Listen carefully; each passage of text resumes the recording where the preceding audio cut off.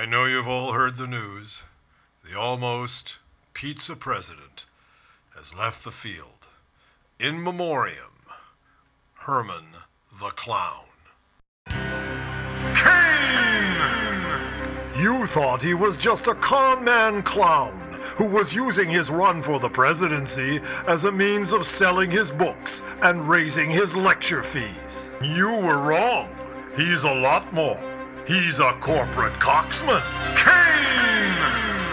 Herminator the Sperminator. He's the harasser, the badasser. And the ladies love it, except for a couple of uptight livers who can't take a poke or a joke. Kane!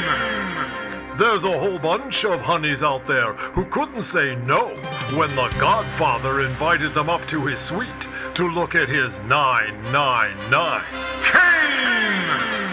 So if you want a flip-flopping, backpedaling bitch, then vote for Mitt the Mormon. If you want a pompous, pathetic, pussy-whipped professor, then go for the Newt.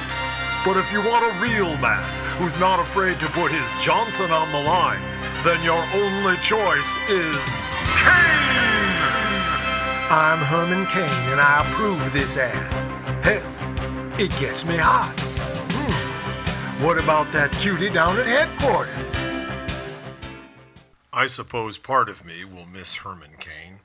I'm not certain which part that is. I'll have to think about that in depth. By the way, this is Peter Bergman, your host of Everything You Know Is Wrong, the Radio Free Oz Daily podcast here on Tuesday, December 6th, 2011.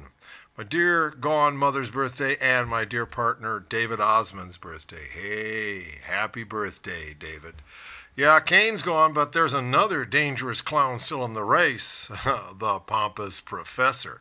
Newt Gingrich. He's a serious threat to himself and to us. What an odd man. But on the other hand, Pelosi knows Gingrich. There's no better illustration of how ecstatic Democrats are about Newt Gingrich leading the GOP primary pack than Nancy Pelosi's strategic silence. Pelosi knows more about Gingrich than perhaps any other major national political figure. She was a senior Democrat when Gingrich was House Speaker, served on the ethics committee that investigated Gingrich for tax cheating and campaign finance violations, and even cut a 2008 ad with him on the importance of addressing global climate change. There's one flip-flop that Newt's going to have trouble climbing out of. But when Pelosi was asked to talk a bit about Gingrich's recent ascent and the possibility that he'll be the GOP nominee, she mostly demurred. Quote, I like Barney Frank's quote the best when she said, I never thought I'd live such a good life that I would see Newt Gingrich be the nominee of the Republican Party. Pelosi said in an exclusive interview this Friday. That quote, I think, spoke for a lot of us. Pelosi didn't go into detail about Gingrich's past transgressions, but she tipped her hand. She said, one of these days we'll have a conversation about Newt Gingrich. I know a lot about him. I served on the investigative committee that investigated him, 4 of us locked in a room in an undisclosed location for a year. 1,000 pages of stuff. Pressed for detail, she wouldn't go further. You know, if I was a politician and I could choose who to have on my tail, who was looking over my shoulder and licking his or her lips, the last person I'd choose would be Nancy Pelosi. On the other hand, I do have a political crush. Yes, I have a real crush on Elizabeth Warren. She seems to me to be the only politician that turns me on. I think she is the herald of a better future, and Representative Barney Frank, whom we just quoted, a man I like also, feels similarly. Recently, Barney spoke about Massachusetts Senate candidate Elizabeth Warren, praising her as both politically adept and easy to get along with. His quote, till a few months ago, I was the person most disappointed in America that the president did not appoint her to be head of the Consumer Bureau, he said. I was right behind you, replied host Mika Brzezinski. but we're both behind Scott Brown. He's now the most disappointed person," Frank quipped. "Yes, he is. Scott Brown thought he was a shoo-in. You know, the good-looking Republican in Massachusetts, the Democratic state that will do that kind of flip-flop now and then. He thought he had it tied down." Frank went on to cite a recent UMass poll as evidence that Warren's electoral chances were strong. The poll showed Warren 4 points ahead of Brown, just within the poll's margin of error. 4 points ahead of him, and she was basically an unknown, and he's got the most money in the world. He is the most supported by Wall Street senator in that group of wealthy men. Quote, "Elizabeth is the ultimate outsider, but she's the outsider who has been very effective inside," Frank said. "I worked very much with her. I'll look back on my career, and working with her to create the Independent Consumer Bureau was a highlight for me, and she showed a shrewdness. She was the sort of a pragmatic ideologue, and that's the best combination. She's very likable," he said. That's a nice thing for someone to be smart, shrewd, truly progressive, down to earth, and likable.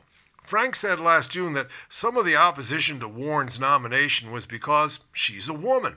Some people almost unconsciously think that for a woman to be in an important position regarding the titans of the financial industry is not appropriate, he claimed. "Yes, money is a man's world. Midas was a man, not a woman.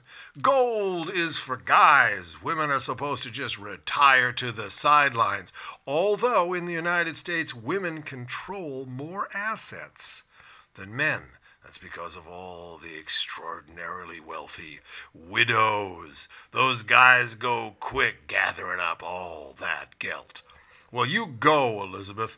Here's one of Bergman's predictions, and I've been right and I've been wrong, but I think she's potentially the next female, or shall I say, the first female president of the United States. And I've got a crush on her. Occupy Wall Street is really shaking up the powers that be. You can feel it amongst the critics. You can feel it even amongst the cultural warriors. A critic, film critic in this case, for the New York Post, that right-wing tabloid in Gotham, attacked Happy Feet 2 as being collectivist, anti-capitalist, pro-United Nations, feminist, etc., being a product of radical environmentalism. I think they mentioned global warming. Well, that was only the beginning. You know, it ain't easy being green. According to Fox Business, Kermit the Frog and his Muppet friends, according to them, are reds. Last week on the network's Follow the Money program, host Eric Bolling went McCarthy on the new Disney-released film The Muppets, insisting that its storyline featuring an evil oil baron made it the latest example of Hollywood's so-called liberal agenda. Oh boy, here we go again.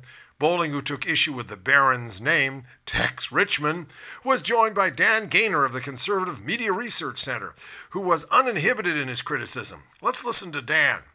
"It's amazing how far the left will go just to manipulate your kids, to convince them, give them that anti-corporate message. Occupy Wall Street, the ghost is in the corner.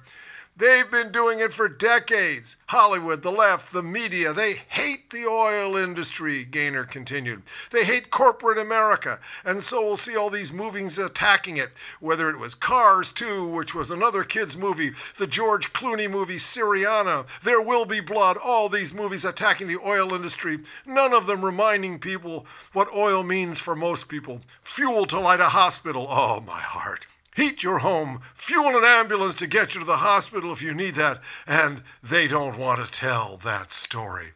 Oh, the heartless bastards. You just watch out now.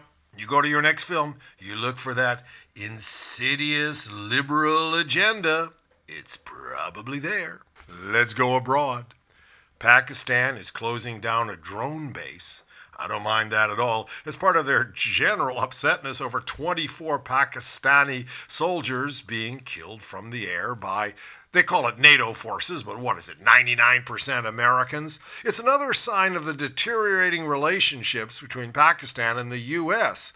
when they closed down this airbase that basically didn't send as many drones into the air, but did a lot of repair on them. Since the November 26 incidents, when the 24 Pakistani soldiers were offed, U.S.-Pakistani tensions have soured, with Pakistan shutting down supply routes to U.S. bases in Afghanistan and boycotting a conference in Germany on the future of Afghanistan. They are pissed. Meanwhile, the Express Tribune in Pakistan reported on Monday that Islamabad has decided to do away with all existing anti-terror cooperation agreements with Washington as part of a review of political, diplomatic, and military ties with the U.S. I say, good riddance.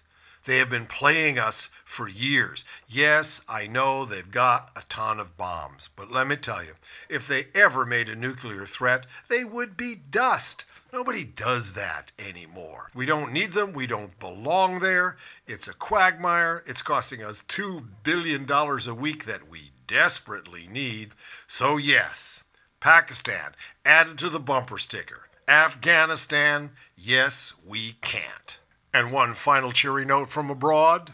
More trouble for the Fukushima Daiichi nuclear plant. A pool of water was found to be contaminated, containing 300 times the level of radioactive cesium permitted.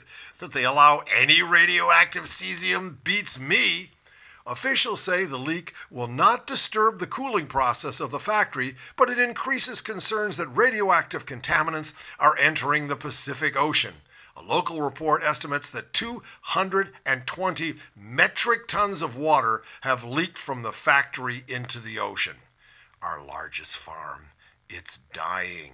Hey, do you think we got a future? Everything going to be just fine if we just let things go? That we're going to be children of the status quo? Well then, dear friends, everything you know is wrong.